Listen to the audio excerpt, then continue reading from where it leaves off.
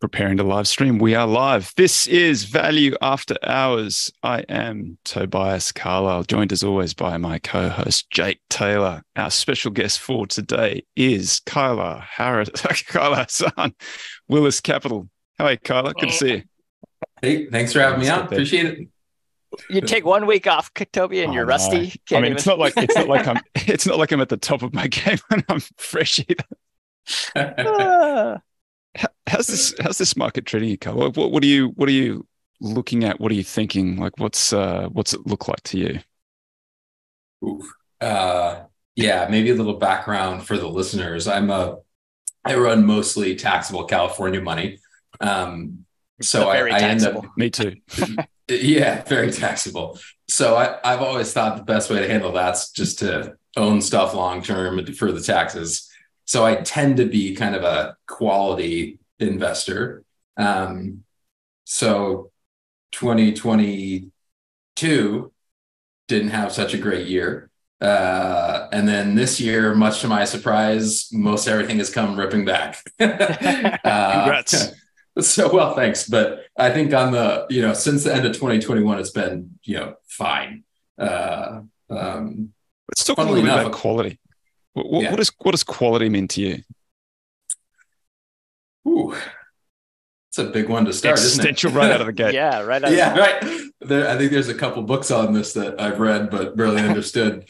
Certainly not enough to talk about them. I think for me, when it comes to companies, I think there's business quality, and I have always thought it's a little easier to identify what's not quality, than to say, oh, these are things that are going to be great. I think there's vast parts of the investing universe that is, the businesses just aren't very good. And most businesses aren't very good. I think capitalism is pretty competitive and dynamic, and to have a great business for a long time is really difficult. So, I think businesses that make things that customers want at price points that make sense for them, that are providing value. I know Jake kind of talked about this in his book, and I agree with a lot of what he said. At the end of the day, you're providing something for a customer that they want. And hopefully, your customers are going to be there long term would be another sort of filter for that. And I think on the management side, for me, it's always been, is it run by people that, care about the shareholders? Is it run by people that kind of know how to allocate capital? And that can, look different for different businesses, but generally I think you want them to sort of understand those two things and to protect the earnings power of the business long term. I think for me those are the big ones, and then maybe you could layer on capital structure if you want, making sure that you're not heinously levered if you shouldn't be. Yeah, so less a factor definition, less a QMJ, and more sort of maybe Buffett's definition, where you're looking at quality of the business, quality of the management, sort of the all the way down to the product, the uniqueness of the product, or the difficulty to sort of substitute the product. Yeah, I think so. I mean, I think one good quick filter is just, why do the customers buy it? And if the answer is price, then that's difficult. And if it's something else, then I think you're much more likely to have a quality business there. And of course, you can have a Costco where, price is the thing, or a Progressive maybe. Quality can exist in those, but, that's more difficult in my opinion. But if you can get it, if you can be the low cost provider, that can be pretty unassailable as well, obviously. I think you can look at it still in the financials. It shows up in different places, even though it's a kind of feels like a squishy term. I mean, if you look at the very top with kind of gross margin, that sort of reflects the quality of the internal business. Start going below that on the income statement, and then I think you start to see reflections of management and, how are they handling SG&A. Cash flow statement for me is is largely a capital allocation exercise. Like, what are they doing with the money? And then balance sheet tells you a little bit of like how conservative are they relative to, cash and debt, and somewhat of the business as well. Like, some businesses require more inventory, more working capital. So financials really do tell you a lot of what's actually happening in the real world if you dig into them enough. Yeah, totally. Let me just give a quick shout out to all the folks who dialed in. Santo Domingo, South Kingston, Rhode Island, Helsinki, Boston, Bendigo, Victoria, what's up? Tallahassee, Jupiter, Oslo, Norway, Braunschweig, Germany. Hope I said that right. Limerick Island, what's up? Savonlinna, Finland, Helsinki, British Columbia, Canada. Oh, there's a lake here that's got too many letters in for me. Lake Webster, Massachusetts, Norberg, Sweden, Toronto, London, Wales. What's up? Minneapolis, Holland Park, London, Finland, France. Good for you. I think you win. Scotch Plains, New Jersey. What's up? Thanks, everybody. It's good to see everybody again. I had a good break. Happy to be back. What'd you do on your break, Toby? Give us the rundown. Went to Tahoe, had a look at the lake. Went to Yosemite, had another look at the lake there. Yeah, it was fun. Jumped off some rocks. Tried to impress my boys. They weren't impressed at all. To come up. Did you do any flips off the rocks or just negative? I went to Tahoe where I haven't been for a long time, and last time I was there, I jumped off this rock that in my memory was, way up in the sky. And I got back and there are two places to jump off. And I looked at it and I thought I must have jumped off that high one because that low one looks way too low, but I'll go off the low one first. And I got up on the top of the low one and I was like, no. This is where I jumped off last time. This is a long way down.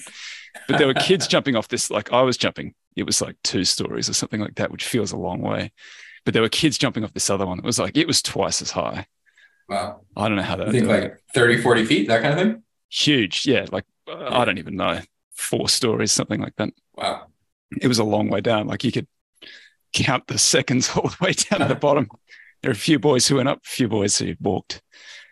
About mass and gravity, and the mass adds a lot relative to. It's like dropping an ant down a mine shaft. That's right. It's just going to be concussed. But I could have emptied that lake. Drop a horse down, and it's. Yeah. I think once you start getting above, have you ever seen one of those like 10-meter high dives? Those things are high. Once you start getting above 2025, it gets scary quick. And it's when you stand up there too, you add a bit of extra height and you look down, it's a long way down. Your body knows that it shouldn't be jumping off that height. It's very unwilling. Yeah. Don't miss out. I actually backflopped off of 25 feet once. It was not a good situation. You landed on the back?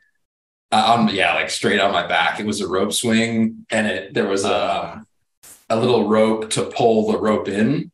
And as I was pretty young, and I took too long to let go, and I let go on the way back, and my leg hit the rope, and I just fell straight on my back. And as I remember, my whole back was purple, and so, anyways, maybe smart. Don't do that one, yeah.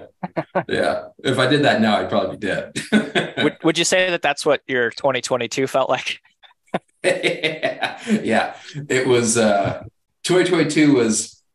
My portfolio is usually made up of a bunch of like relatively kind of expensive quality names, and then some growth stocks went down 10%. I said, I haven't really bought many growth stocks historically. Maybe I should now. And then I put some money into those and quickly got just completely demolished, as I should have.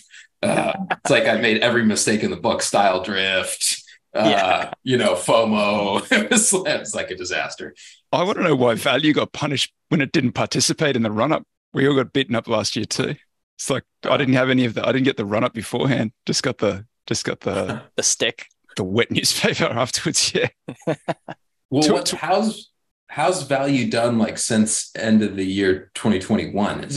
Are the markets down a little, maybe 5% or something, 10? I would say I think slightly outperformed last year, slightly outperformed this year, and then has had a pretty good run.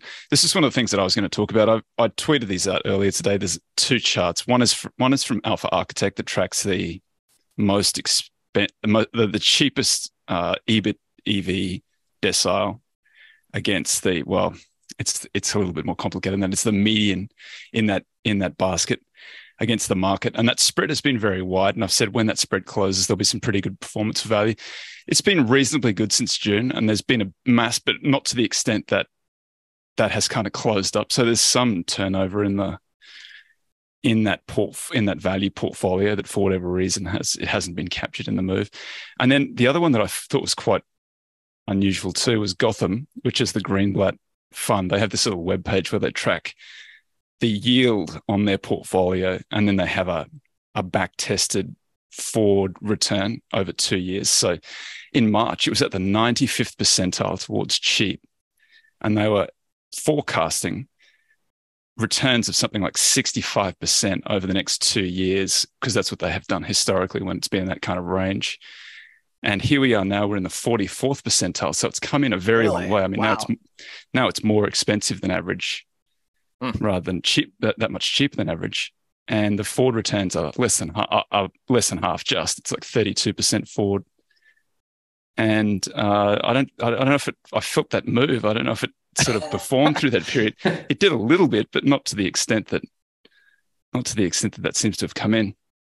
I find it a little bit baffling. It's hard to kind of understand, honestly. Is there turnover in the underlying? Oh yeah, there's reconstitution of those portfolios. Yeah, right. That's what's caused it. But I don't know why it is that it's that they've clearly what that says is that they've earned less. That portfolio's earned less, right. And now it's looking more expensive than it has traditionally. So I don't know what's driving that. Energy, perhaps. I was going to say maybe oil prices coming down, or I would assume still above average. Yeah, that's true. Although down from what were they last summer? When massive, 20? Yeah. That would explain it. That would explain a lot of that move. To what extent are you fully invested, or do you carry cash, or are you sort of ad hoc kind of, or do you manage towards some sort of exposure? How do you think about that? Absolute or relative return?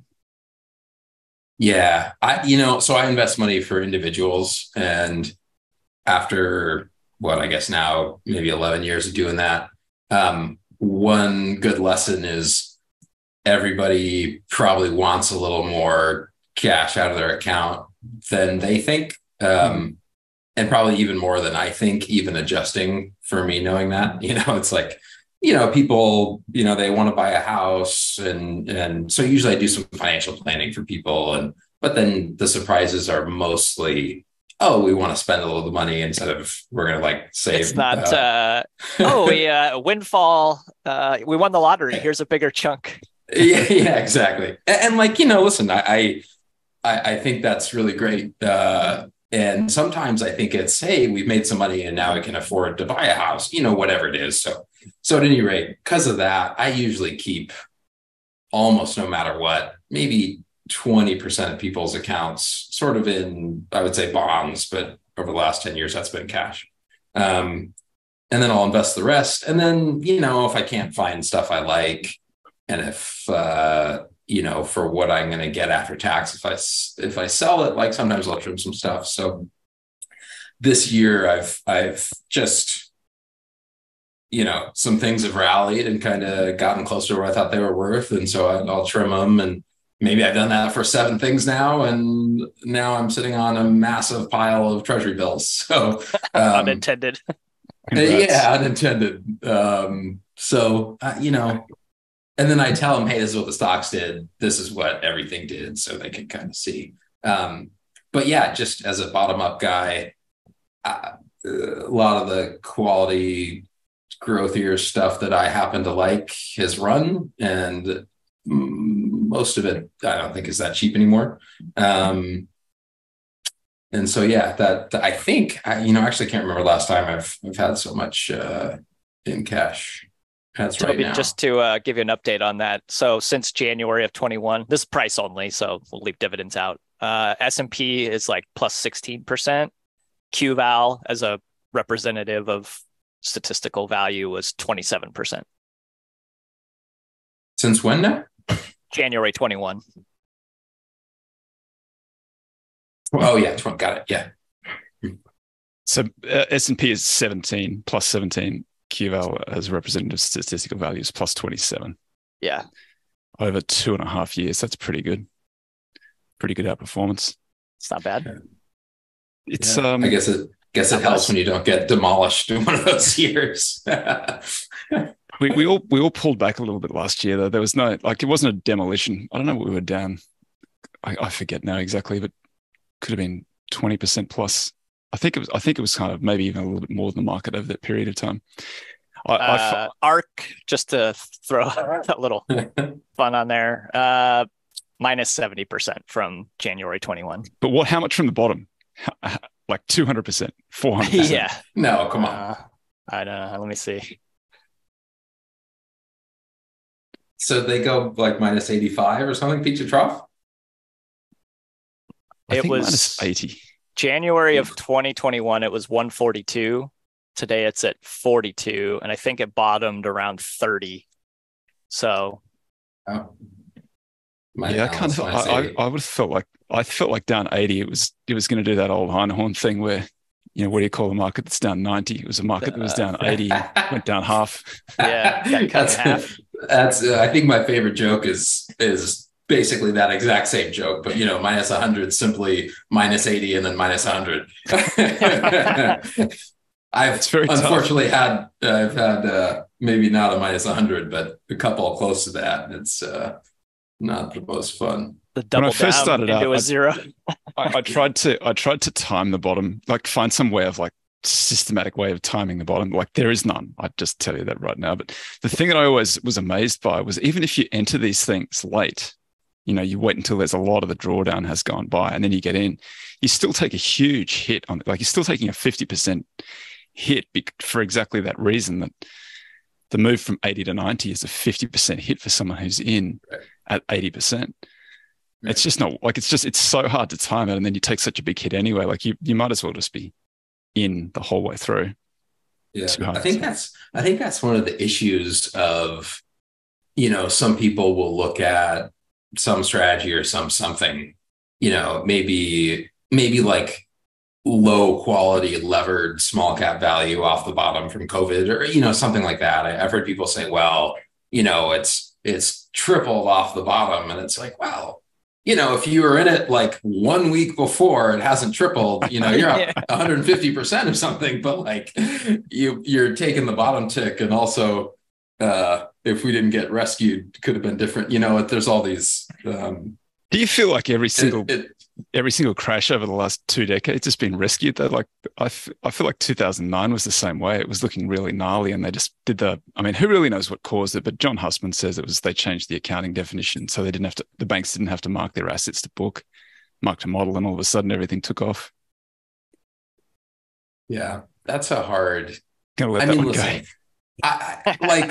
I think this is one of those like first order, second order things. And I don't want to own something if we're going to need to change the accounting definitions to like for it to be saved. I want to make sure I own stuff that's going to be fine no matter what. That being said, the job of many people in the government is to make sure that the United States economy does not turn into dust. And like every time something scary happens, I think they'll try to do that. And like, again, I'm not saying, in 2009 or during COVID or whatever, you should rush out and go buy the most leveraged nonsense out there, because if they don't do it, maybe you're dead. Yeah. But I think assuming that they're going to try to stabilize things is probably fair. And maybe, Taleb, I've always liked his idea that like the more you just try to stabilize and fix stuff, like people are going to take more risk because they think, nothing too bad's going to happen. And then finally, one day it's going to be a kind of a doomsday. I think that's a good argument. If only I don't know. There was some kind of, it's not like this is a science experiment where you have a control group where you could say that, oh, we didn't save the banks, let's say. Oh, wait, hold on a second. We actually do have that. It's called Iceland. They let their banks fail, and How are they doing? They recovered faster than anybody. Did they? Yeah. Oh, there you go. So, but anyway, I don't want to make it all. The Fed always has. But... Well, that we're currently in this rate hiking cycle. Presumably, it's twofold, right? It's inflation, which who knows. I don't know if the measures on that are correct or not, but ostensibly the idea is that they're trying to break the back of inflation, and then there's also this housing as part of that. That housing's extremely expensive, taking up a large portion of. I think that current mortgages are like 40% of income, which is higher even than 2006 at the peak. And so they're going to start. The idea is that they raise rates until they break something. And then the moment that the stock market basically breaks, then they start cutting rates. But I don't know to what extent it has any impact. If you watch them cut rates when the market falls over, like they cut all the way down and then some other thing that intervenes to make it sort of turn around. I don't know to what extent that helps. It is kind of fun how they frame all this stuff as if it was like Godzilla came out of the ocean and is, wreaking havoc on the city. Cut rates. Right. Like, guys, you kept rates at zero all the way through until like very recently. What are we doing here? Why do we trust these guys to do this stuff? Well, I want to know why Bernanke gets a book called The Courage to Act, and he gets to do the big speaking tour when you just pin rates at zero. Like I can do that. Anybody can do that. It's the raising rates that's the hard part. Yeah. Well, it's funny. I remember John Taylor. You guys know John Taylor, the economist. Stanford economist. Right, Taylor Rule. So I remember it must have been 2009 or 2010, maybe 2011. But like the economy was, KO'd. And he was trying to argue that like, well, if you use the Taylor Rule, short rates should be at like 3.5 or like some high number that was just obviously wrong at the time. And where were they? Zero or something close? They were zero. Low. Yeah. And the economy was growing like, 2%. And it was, I don't know, 8 or 10% below. It was, a big number below sort of potential GDP. And it was pretty funny because and the Taylor rules, like he just sort of, if I remember right, I read the paper at one point, he just kind of did a regression on what central banks did and said, oh, it should be kind of like this. And it was funny because I remember reading this, just like, I'm glad this guy's not in charge, because to anybody paying attention, like right now, rates need to be zero. And, obviously that's not always true, but I don't know. It could have been worse, I suppose. Well, we're sort of discussing the market a little bit. And so you've ad hoc raised a little bit of cash without any sort of, you're not making any bet on what's happening in the market. But it does seem to coincide a little bit that when value guys or, quality, fundamental guys, I should say, raise a little bit of cash, it does tend to be closer to the top than the bottom, just by virtue of the fact that you can't reinvest at a reasonable rate. Burry has come out with... In theory, that's how it's supposed to work. Yeah, in theory. God willing, Toby. Yeah. Inshallah. That's right. Is that what you told me in 2017 when I was doing the same thing and we had like 3 more years of ripping to go? We can have this conversation going back to 2012, JT. I know. It's been the same way the whole way through. But Burry, who, to be fair, Burry has called like 8 of the last 2 crashes, but he's got a $1.6 billion notional, which means that his premium that he's actually spent is like whatever, $20 or $50 million. I don't know how he's structured it. He's got short puts on the Q.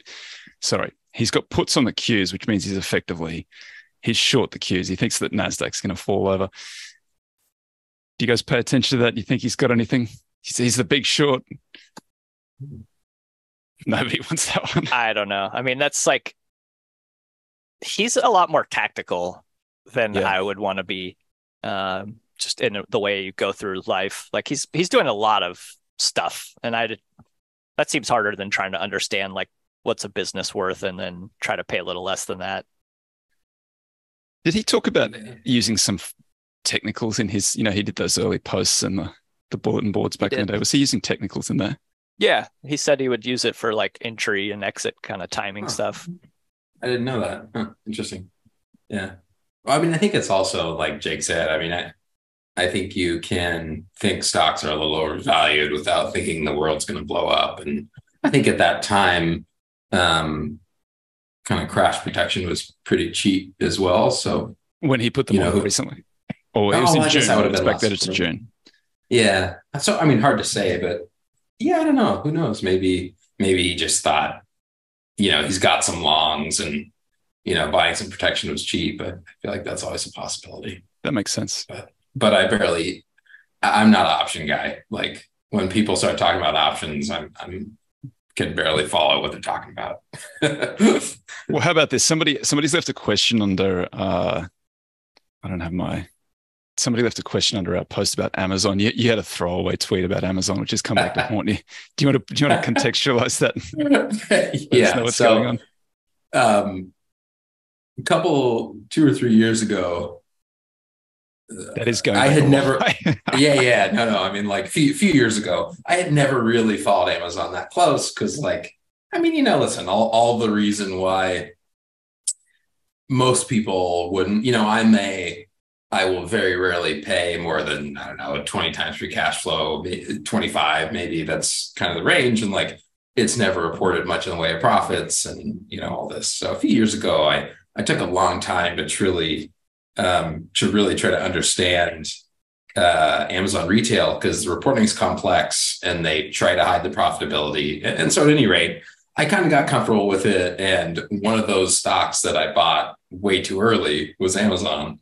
I forget exactly when, but it was at 2,800 or 3,000 or something like that. And the thesis was just, listen, I think I have an idea for what the underlying earnings power of retail should be. I have an idea for what I think EWS is worth, and kind of put them together, maybe adjust for the science projects a little bit, and I thought it would be fine. And so, I sort of bought it all the way down. And then like a few months ago, I'm a fundamentals guy. If it trades at what I think it's worth, I'll sell it or trim it. And I just I tweeted something to the effect of, in I don't know how long, 3 months, 6 months, a year, 2 years, AWS, the growth rate's going to bottom and they're going to show some profitability in retail. And like every hedge fund and quality long only is going to buy it. Every single one in the whole world. And like, it was kind of tongue in cheek, but I think it will probably happen. Even if AWS goes through, I mean, now it looks like we've stabilized here, but I was like, even if it goes from 3% to 4%, people are going to be like, oh, it's going back to 20 soon enough. So at any rate, that's started to happen a little bit. And I mean, the stock's up maybe a bit since I tweeted it, but it was pretty tongue in cheek. And that's how a lot of people invest though. So I was like, not trying to say, go out and buy Amazon because this is going to happen, but I do own it. I hope it does. And I guess we'll see in 6 months. It's always possible. Who knows? Yeah. All that was missing was the little Adam Sandler gif on this is how I win. Yeah. Yeah. I mean, it's funny because I think as you sit in the markets for a while, you see the stories that investors will start to like.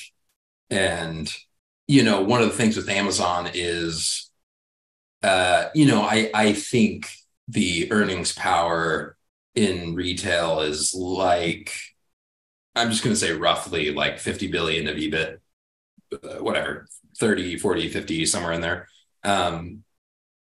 But like, I don't think they're going to show it. They're investing a lot via the income statement, more than I think like anybody that owns it would like. They do seem, the people that are running that company, they actually, to me, do seem focused on, the IRR of their spend. So as I was kind of buying it down, it was like, oh, retail was quote unquote unprofitable. I think largely due to that spend, but once they got the logistics figured out, I thought I would kind of do a little better. But you kind of need to believe the management team. They're going to say, hey, listen, we're not going to just like throw away 20 or $30 billion a year forever, like if there's no return on it.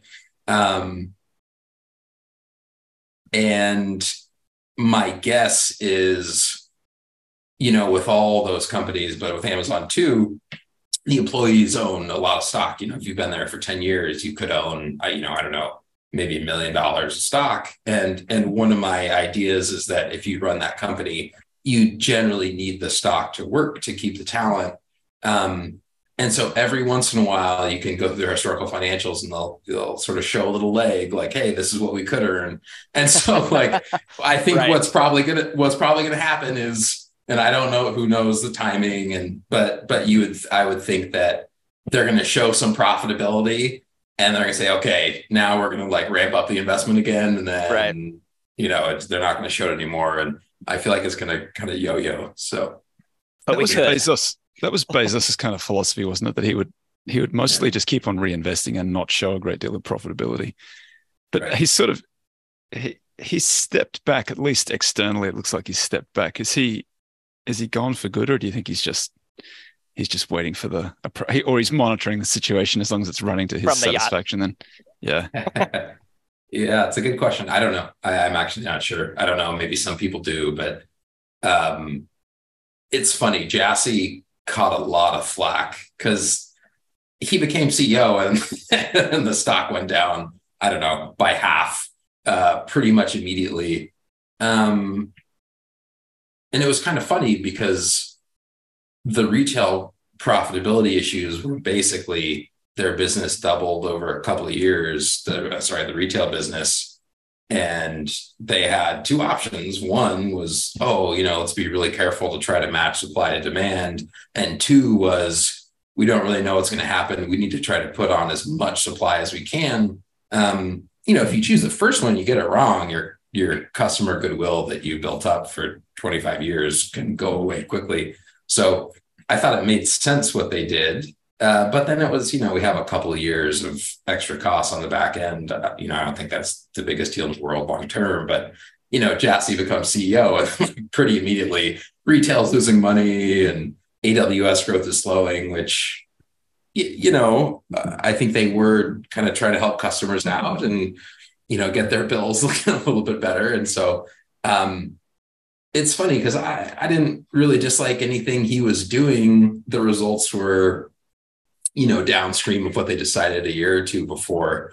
And then, it's coming out in the Wall Street Journal. He's kind of got an eye on some of those science projects and taken out some cost, which I think did make sense. So my hope is we'll never have to find out if Bezos wants to come back if the ship is sinking because it runs great. A little bit like Apple with Tim Cook stepping in, that sort of a lot of the real sort of innovation where like genuine kind of just out of the clear blue sky innovation with an iPod, I guess, and then the iPad and then whatever else has come on after that.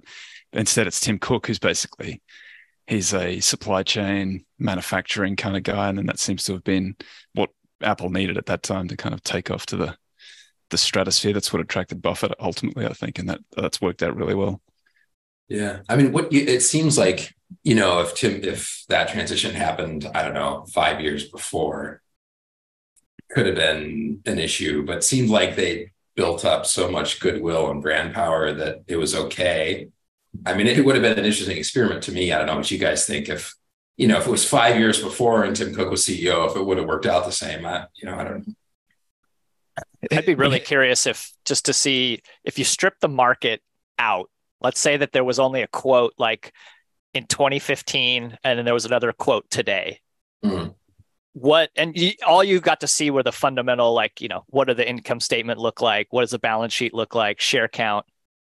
What would the narrative be of that business at that point? Because I think a lot of the narrative has been positive because it's something that's worked really well. So I don't know. It's always interesting to see how. Are you talking about Apple? Yeah. I mean, there's reflexivity with that as well, where, the stock's working and the employees are happy. They do better work. Maybe people buy more. They go buy an Apple Watch because they did well on their Apple stock. Like there's all kinds of stuff that's, knock-on effects, but it's always kind of an interesting counterexample to think about. Like if the stock was in the crapper and you had these same fundamental results, what would the stories be about the people who were running it? Well, they had a big buyback. So to some extent, they've controlled that a little bit because they've been hoovering up stock the whole way through. Right. Yeah. Sorry, go ahead. I was just going to say it was a little bit against their will initially because they had all the money and that was what attracted Icahn and Einhorn whenever that was, 2015 or 14. Mm-hmm. Yeah, that's a really interesting case. I'm sure you guys have seen some people will compare like, Google's valuation to like Coke's, and like, oh, this is like, so dumb. And well, staples trade the way they do. Coke's maybe a good example. The free cash yields, I mean, let's call it just about what the dividend yield is. So, it yields 3 or a little more. And, you can be pretty sure that long term they're going to grow their earnings, around inflation or maybe a little more. And you're going to get all the money, right? Like whatever money they produce, that's like truly should go to the owner's will. Like it's just they've always allocated capital that way. And so like, what is that worth? If you can be pretty sure earnings are going to grow out inflation or a little more, 3% yield, like that sort of seems pretty reasonable. Google, which I do own, but I'm not like, oh, there's no risk here. It's not like Coke. I mean, technology can change in a bunch of different ways. And so at any rate, I don't think it should get a stable valuation, and it doesn't, which is fine. But it's interesting because Apple sort of does, right? Like, I think that's kind of like you said, from 2015 to now or whenever it bottomed, I don't quite really remember. It went from a tech stock and now people are like, oh, it's a staple stock. And, they pay you all the money and they're like whittling down the cash pile to zero, like sort of, as I would argue, as they should. And people are like, well, the brand power is so high, it's kind of a staple. And, people are just going to keep buying iPhones. And it was really interesting to see the transition. I thought, I wish I'd owned it, but I thought to see the transition from like multiple change. Oh, yeah, it's a hardware company and there's terminal value risk. And like they have like $150 billion of cash for no reason to, oh, there's no terminal value risk, which maybe it's true and maybe isn't, but like it's going to grow a little bit and pay us all the money. And like we think that's worth 30 times earnings. I'm not judging, but it was certainly interesting to watch. And I think highlights why Ben Graham had this thought experiment that he pulled out, I think on the Buffett group that they used to, or whenever they would get together. And so he asked them, assume that you have this box. It's a clear box and you could see that it's like creating money inside of it, but there's no way that you know of to get the money out of that box. How much would you pay for that box?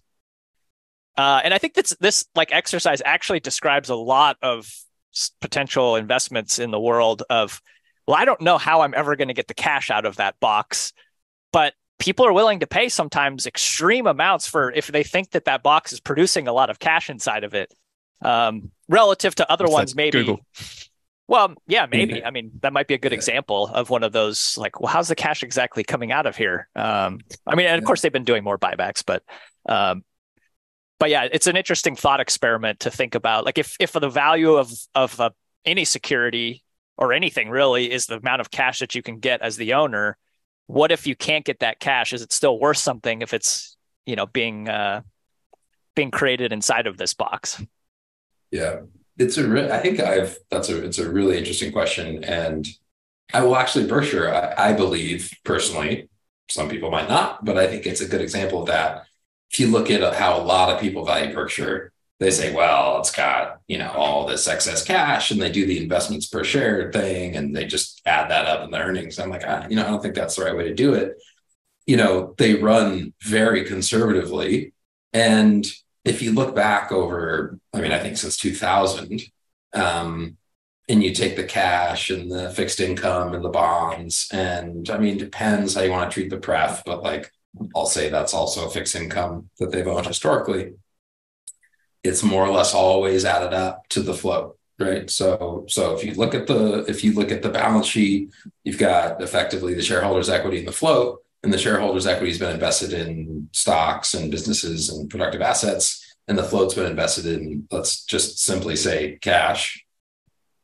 So, like, what's that worth? And for me, it's it's worth what I expect the after-tax interest income on the cash they hold is, right? So if it's whatever it is today, I don't know, 145 billion or 150 billion or something, and I think through the cycle it'll yield 3 after tax. I say, well, it's worth, $4.5 billion times, whatever you think it's going to grow a little, then you put whatever the multiple is. But like, people are like, oh, well, he's going to go out and buy a business. And I don't think so. Like, I don't think you're going to have a situation where there's 150 billion to float and there's like $60 billion of cash and fixed income because he bought some big business. I personally don't think it's going to happen. It could be wrong, but like, that's the question is, if it's not going to come back to you, then it's worth the cash that it produces, which it's probably going to be lower. JT, do you want to do your veggies before we run out of time? So this is from Michael Maubousin's most recent white paper, which is called Birth, Death, and Wealth Creation. And effectively, this is like an actuarial treatment of public companies. So there's some interesting numbers that kind of fall out of this. And I will share with you so you don't have to read it if you don't want to. Of the firms in the US with 20 or more employees, only 1% of them are public, but they're the biggest and most important. Like the combined sales of the top 100 public companies are 7 times those of the top 100 private companies in 2021. So they're, while it is a minority of companies, it is the most important to tend to be in the public sphere. Now, what's weird is that there's nearly 3,100 more listed companies in the U.S. at the peak in 1996 compared to today. So there's way less public companies than there used to be. So there have been different periods of time where there have been kind of booms and busts in company births. And when we say birth, it doesn't mean the founding of a company. It means like a company going public. So you have different periods of IPOs when they were popular. So for instance, 1969 alone, 780 IPOs, which is like, that's actually 18% of the total of public companies today. So it's like huge. There were only 39 IPOs last year. In 2005 to 2007, there were 124 SPACs, which is another way that companies can be born, quote unquote. 861 in 2020 and 2021, which was actually 2/3 of the total ever issued occurred in those 2 years. Wow. But already 209 of the 613 SPACs from 2021 have already been liquidated. So that gives you a little sense. So since there's more, so there's actually a lot less IPOs that are happening, and a lot of it has to do with the cost of regulation, like regulatory requirements of Sarbanes-Oxley, loss of confidentiality, potentially media scrutiny, IR hassles. There's a lot of reasons to not be a public company, actually. But on the plus side, you get liquidity for your stock-based compensation, potentially, maybe cheaper access to capital. And that might be one of the reasons why there's less public companies today, is that there's more private financing available just in general for all companies. So it's made like going public less necessary than it used to be. Also, what's happening is that smaller businesses are finding it probably increasingly attractive to sell themselves to bigger businesses as opposed to IPOing and going through all of that hassle. So in general, you just end up with less companies that are out there. Companies are also waiting a lot longer to go public. So 1976 to 2000, the median age was 7.9 years. Since 2000 to today, it's 9.5 years. So, companies are older. They're also bigger. So you compare like Amazon's IPO was 750 million at launch when it went public in 97, and it's 1.4 trillion recently. So that's and it was only 3 years old when it went IPO. So it's essentially all of the wealth creation that occurred for Amazon has happened as a public company. Compare that to Meta, whose market cap was 133 billion when it went public in 2012, 8 years after its founding, and now it's at, I don't know, let's call it like 770 billion. So basically like an entire 20% of the company's wealth had occurred as it was a private company before it went public. So, and there's other examples that are even more extreme of like most of the wealth being created as a private company and then going public, and then there's just not as much meat left on the bone. How about longevity? Public companies have a half-life of about 10 years. So for every, doubling of, or for every halving of population, it takes, it's about 10 years worth. So the average company in the S&P 500, the average age was 12 years in 1996. Today it's 20 years.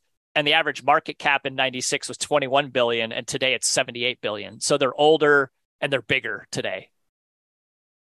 What index was that? Sorry. S&P 500. And so how does a company like get out of the population? This is like, death, quote unquote. So you have mergers and acquisitions, which is actually explains more than half of how the companies are disappearing out of public domain. You have also, the private takeouts. It's just happening a lot more than it used to. And as I think everyone knows, maybe at this point, like you want to be the one typically who was acquired, not the acquiree. The median premium is 29% for the person who's acquired, and the average is closer to 45%. So, and then of course you can also have like a delisting for cause, which is, bankruptcy or failing to meet exchange requirements. And that's about 39% of the quote unquote deaths. I'm surprised it's as many as that. That's a lot. Yeah, it is. But there's a lot of microcaps and stuff that happens to a little bit more regularly. I don't know if you guys have ever seen this before, but the New York Stock Exchange requires a stock to sustain a price of at least $1, have 400 or more shareholders, and maintain a market capitalization of no less than 15 million. So I've never seen those numbers before, but that's a little trivia for you. And then there's also there's 2% of the companies that just delist voluntarily because they decide it's too expensive to stay public or whatever. And microcaps have been the source of most of this extinction. So in 96, microcaps were 56% of the total companies that were public. Today, it's down to 33%. Next thing to talk about is like hot versus cold markets. So, in hot markets, there tends to be a high volume of deals. There's, big gains on the first day of trading. So you think like, in 1999, 476 IPOs, the average return on the first day was 57%.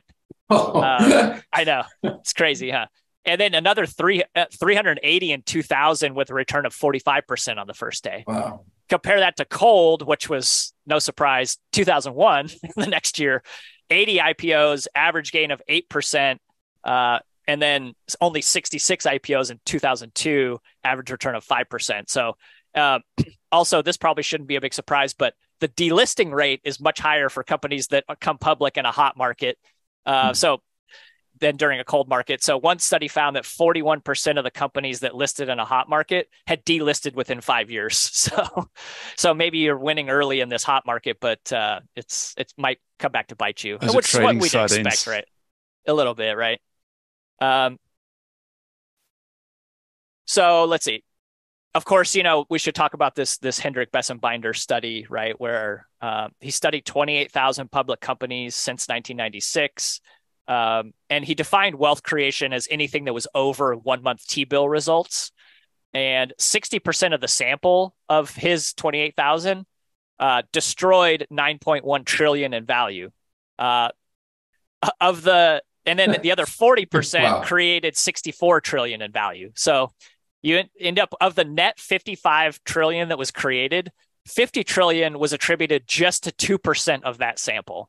Right. So we have a very power law distributed outcomes here. And the top three, which were Apple, Microsoft, and ExxonMobil, added 6 trillion all by themselves, which was like 12% of that total. So just three companies did 12% of the work. So what about outside of the US? Similar results were found in other studies. But of course, it's not an easy ride for these huge wealth creation vehicles, right?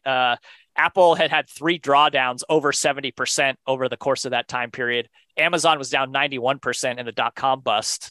So, good luck, being able to ride in the entirety of one of these things if you can find it. Now, interestingly enough, there's a little bit of recency bias probably for a lot of us. It's not just big tech companies that are in this. In fact, they're actually underrepresented in the top wealth creation population, and overrepresented were healthcare and energy, which might surprise people. So, and of course, there's financial metrics that they found that correlated with this wealth outcome creation, and it'd be what you'd expect, right? Increases in net income, internally generated assets and sales growth, rising return on assets, above average R&D spend, which is actually maybe a little surprising. And then cash accumulation. So like you have a business that's working, you're reinvesting in it, growing the base. There was actually a pretty clever study that was done of 16,000 US firms since 1975. And what they did was they calculated the lifetime earnings and then compared that back to the IPO price. So this really is sort of like that box of cash calculation, but like run in reverse, looking backwards, like how much earnings were there for the entirety of this company, and then like what did it IPO at? Like how reasonably efficient is the market at ascertaining like what's it worth on day one versus the lifetime? And they found that the 2/3 of the companies failed to generate sufficient earnings to justify day one stock price. Wow. So this, as 2/3, as Buffett's always said. Well, they did discount, yeah. Oh, okay, yeah. Sorry, go ahead. So, as Buffett kind of has always warned, like you got to be really, really careful with IPOs because it's naturally you're at an informational disadvantage compared to the person who's selling, which is typically, the founders who know what's private going equity, on. They know where the VCs. bodies are. Totally. So yeah, those are some stats for you to chew on for. Priors confirmed. Good. Yeah, all priors confirmed. Well, yeah, those are wild stats. I've always found it interesting that those statistics of 60% of the companies underperform T-bills. Like, does that change how you invest? I've always thought it's hard to have too many conclusions from that. That was from IPO though, right? Well, this is Betts and Binder's study of starting in whatever 19. What did he did like? I thought there was some criticism of Bessenbinder's study. There has been, but what it is. I'm not smart enough to tell you exactly the ins and outs of it. I would say that it's probably pretty good advice not to buy IPOs. Like that's probably, unless you have some rate, it's probably not the best place to be fishing. Yeah. And then probably seasoned companies are a little bit better where they've actually shown an ability, or they're in the very near future ability to like generate some free cash flow. And then you need a management team. A lot of those things. One of the things you said right at the start, Carla, about it sort of being a negative process where you're just excluding things that don't meet particular criteria. Like that's got to be the most efficient way of doing it, and you just eliminate vast swathes of the market doing stuff like that. Yeah, I don't think I've ever bought an IPO or close. I guess I did on one SPAC and turned out probably about how it should have, which was like a 0% return through its buyout. But I thought that was a real business at least. Yeah, it's funny. I actually have sort of like you probably shouldn't be out buying stocks when it's one of those hot IPO markets. I have a similar one now, which I think I've just realized, which is when you see high yield issuance start to rip, like same idea. You just got to be careful. Like, I get a lot of my holdings, I get the email alerts when they have an SEC filing. And, like when TransDime's out in the debt markets, like you shouldn't be buying anything. Like, put it all away, just wait. They issued some debt, and maybe it was a week or two ago, high sixes, like, and I was like, oh, okay. Like if they're issuing debt, voluntarily, markets are probably a little hot. So anyways. Yeah. What's the earnings yield on TransDime right now? That's a complex one because you've got the aero markets. This year, we should be a little less than like 90% of kind of worldwide flight miles compared to 2019. So usually you grow 4 or 5% a year.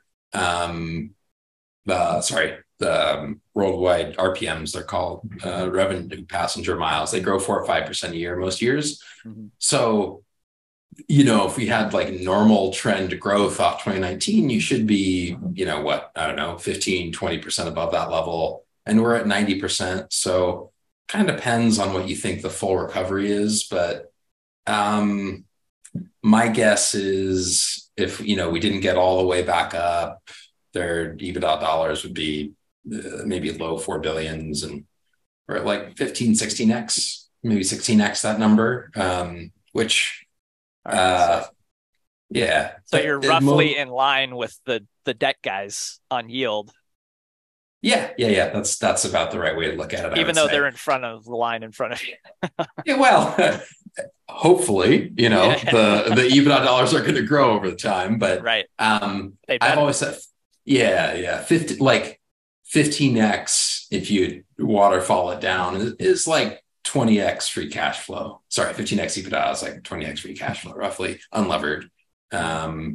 So that's always seemed like a reasonable place for it to trade to me. And if it gets much below that, I think it's cheap. But yeah, listen. How should I say? My clients and I own less of that than we did 9 months ago. I'll say that. So the revenue passenger miles as the metric that you track, and that's still at 90%. So it's 90% pre-COVID. That's funny because I got some of the statistics that I have seen. I'm not disputing that is correct at all. I'm just trying to square it with the statistics that I've seen, because I thought that a lot of the passenger miles were kind of back above where I thought we'd sort of found this new high. How do you reconcile those two? Do you know what I'm talking about? Have you seen that? Yeah. Exactly. So I think US were above. It's just US, okay. Like US domestic, but there's some places that are above. There's also international hasn't quite recovered yet, and there's generally bigger planes, more seats. It was actually funny. A family friend is the COO of like a big international airport, and he was telling me a few weeks ago, he's like, beginning of the year, I had budgeted, like 0 Chinese travelers, like literally 0. And he was like, and now we are, I don't think they're quite back to pre-COVID levels, but it's getting close. Huh. Yeah. So that's been basically China reopened. That's another one. Like every single hedge fund was like, oh, TransTime's like the most levered to aftermarket growth operationally and financially. So like, we better go buy that. And it just like went vertical, maybe ignoring the long-term earnings power a little bit. Maybe not, but maybe. So anyways. It's funny, every time I fly, which is only domestically, although I did fly internationally at the end of the year, everything was full. My international flight, which was to Australia, was full. Domestically, everything I've flown has been full. It feels like we're back. Yeah, and it's so back. I swear, like once a week.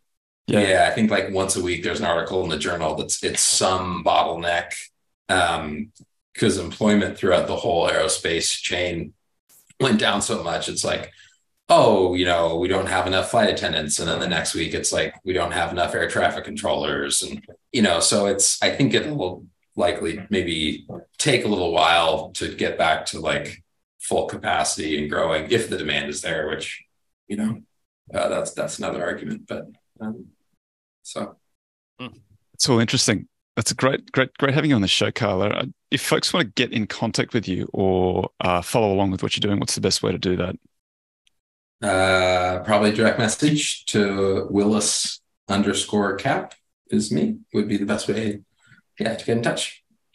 How are people going to know it's you when you got those glasses on in your I changed it. Actually, I need to change it again because I changed it to the AMSafe seatbelt, which is the TransTime part, is my new picture. But like now with the stock where it is, I think I need something new because, you need some other dog in there now.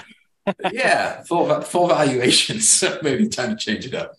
I like the picture. I like the glasses. That one always makes me laugh. So you couldn't tell. I thought it was The Zorro mask with the glasses. Yeah. It was a disguise, but it was funny because at the time I wore glasses in real life. So maybe What did you it get kicked off for? Can you say? You don't want to say that publicly.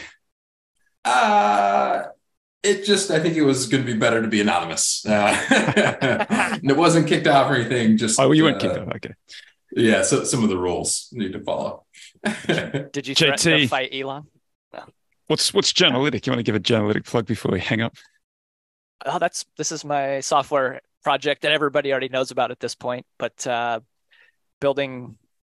still building, even though it looks quiet from the outside. But like we're feverishly still building features and all kinds of stuff that hopefully we're leading towards an investment operating system that will be a pretty big game changer eventually if we can get it built. So yeah, it's exciting. Hey, stay tuned. Love it. Thanks, Cool. Kyla, Hassan, Willis, Cap, and JT. As always, folks, we'll be back next week. We'll see everybody then.